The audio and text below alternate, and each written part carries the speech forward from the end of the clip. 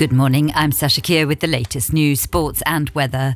The White House has rejected a suggestion by the French that Western countries could send ground troops to fight in Ukraine. The US, UK, Germany and Italy distanced themselves from the idea floated by French President Macron. Luxembourg's Prime Minister Luc Frieden also said that deploying Western ground troops is not a feasible option. He went on to say that the Grand Duchy has so far spent 0.6% of its GDP on humanitarian and military aid for Ukraine, and that this will no longer suffice in the future. Both Joe Biden and Donald Trump are projected to win their parties' respective primary nominations in Michigan state. The outcome of the Democrats and Republican polls raises the likelihood they will face each other in November's presidential election. In national news, Luxembourg's parliament has unanimously adopted an EU bill making universal chargers mandatory. This means it will no longer be necessary to buy a different charger every time you purchase a new mobile phone, tablet or headphones. Amid a surge in whooping cough cases across Luxembourg, the Ermesinde Secondary School is bracing for a visit from the health inspectorate this week, with vaccinations offered to mitigate the spread of the highly contagious bacterial respiratory disease. Cases of whooping cough have increased significantly in Luxembourg since the beginning of the year. 118 Luxembourg companies have been granted authorisation for short-time working, potentially affecting over 7,000 employees who will experience a partial unemployment. Within the approved applications, 45 companies belong to the construction sector, which is presently recognised as being in a state of crisis.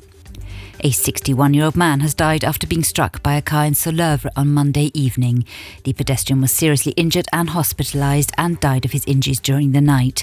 The Public Prosecutor's Office has instructed forensic police to carry out an investigation in order to shed light on the accident. And efforts are underway to facilitate the return of salmon to Luxembourg in the foreseeable future. Despite the natural migration route from the Atlantic to Luxembourg's rivers, numerous dams, particularly between Wasserbillig and Koblenz, have posed barriers to the salmon's upstream journey. In addition to clearing migratory pathways, Luxembourg's Water Management Authority plans to enhance aquatic habitats to support fish populations sustainably. For more on these stories and for the latest news, head to today.rtl.lu.